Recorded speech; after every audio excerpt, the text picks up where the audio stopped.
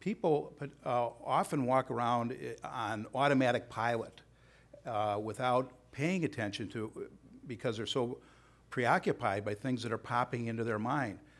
Sylvia Boorstein talks about our minds as being popcorn poppers of thoughts. They just pop up.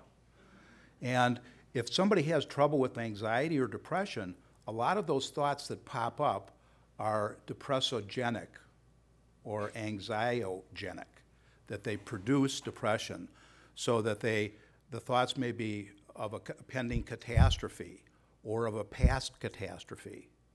Because anxiety tends to be, in many ways, future-oriented. And depression, future-oriented in the sense of there's some disaster that's going to happen, whereas depression tends to be past-oriented because the person feels as if some disaster has already happened to them.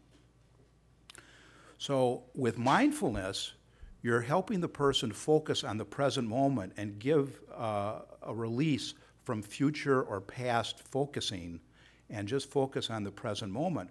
But I think, as you could see from this exercise, it's very common for these thoughts to be popping into our mind unbidden. It's completely normal, and no matter whether you're the most advanced meditator or not, this is what happens. Many people are under the mistaken conception that meditation means you focus the attention and you lock your attention onto something and then it doesn't change. But actually, that's incorrect. What happens with meditation is you focus your attention and then your mind wanders. And the meditation is noticing, my mind just wandered. I wonder what I'm going to have for dinner tonight. Or I had this interaction with this person before that irritated me. Or what do I have to do tomorrow? Or whatever the case may be.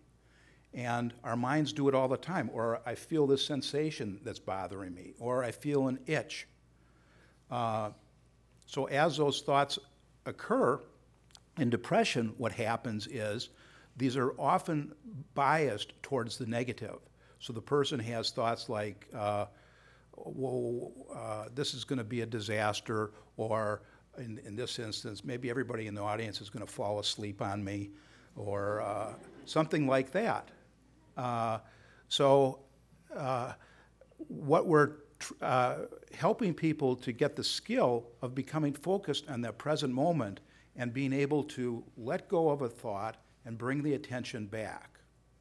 And that's the heart of what we're talking about with mindfulness.